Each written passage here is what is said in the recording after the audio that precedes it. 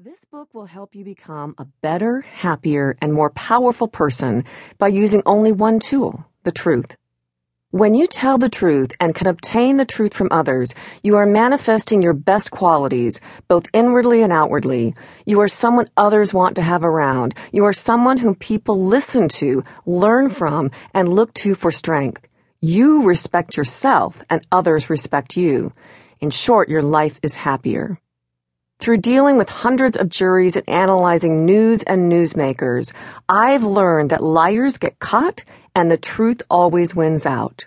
If you look closely at those around you, you'll realize that in your everyday interactions with friends, family, and colleagues, when you tell the truth, people like you, respect you, and are truthful with you in return. If you're being honest, whether in business or your personal life, you are both attractive and persuasive. People want to know you and help you more.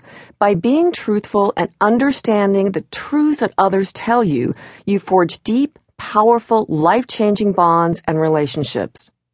How then does truth help you rise above?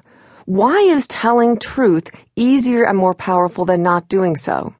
Mark Twain put it simply, if you tell the truth, you don't have to remember anything. The truth helps you inside and out.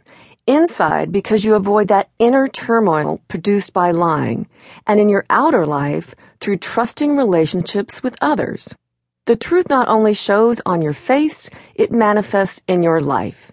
You only have to tell the truth once, but you have to remember and retell a lie forever. According to Daniel Langevin, a psychiatrist at the University of Pennsylvania, lying requires far more effort than truth-telling. His years of research in brain scan detection have proved that in order to tell a lie, the brain first has to stop itself from telling the truth. After that, it creates the deception and then catalogs it.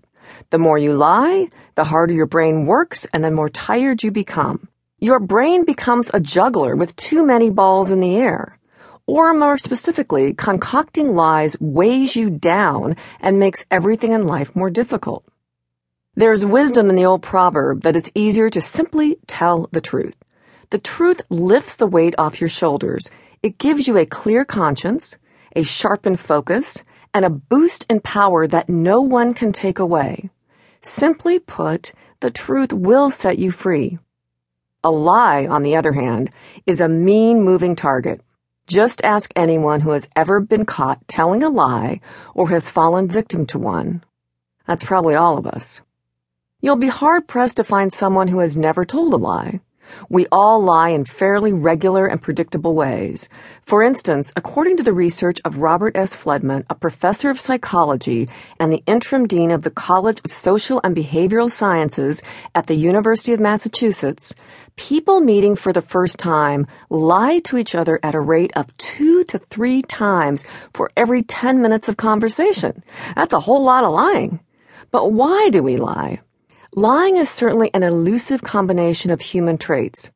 Of course they're real. It fits you perfectly. I have a headache.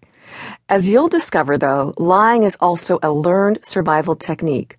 We lie to build ourselves up, and because we think it will protect us from pain and suffering. That's the mistake. It does neither.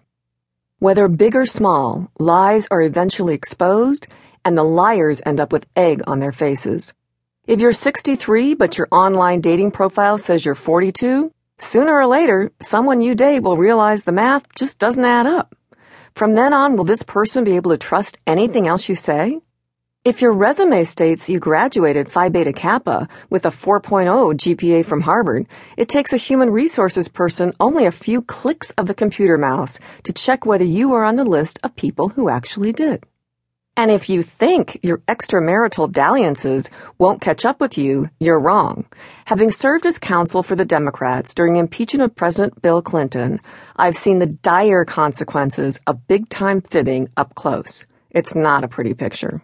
Whether it's a sitting president, a famous athlete such as Tiger Woods, a public figure such as presidential candidate John Edwards, or simply one of the scores of adults around the globe who is caught in an adulterous situation every day, covering up sexual shenanigans almost always backfires. You will leave a trail, whether physical or emotional, and eventually will be caught, if not by your significant other, then certainly by your conscience.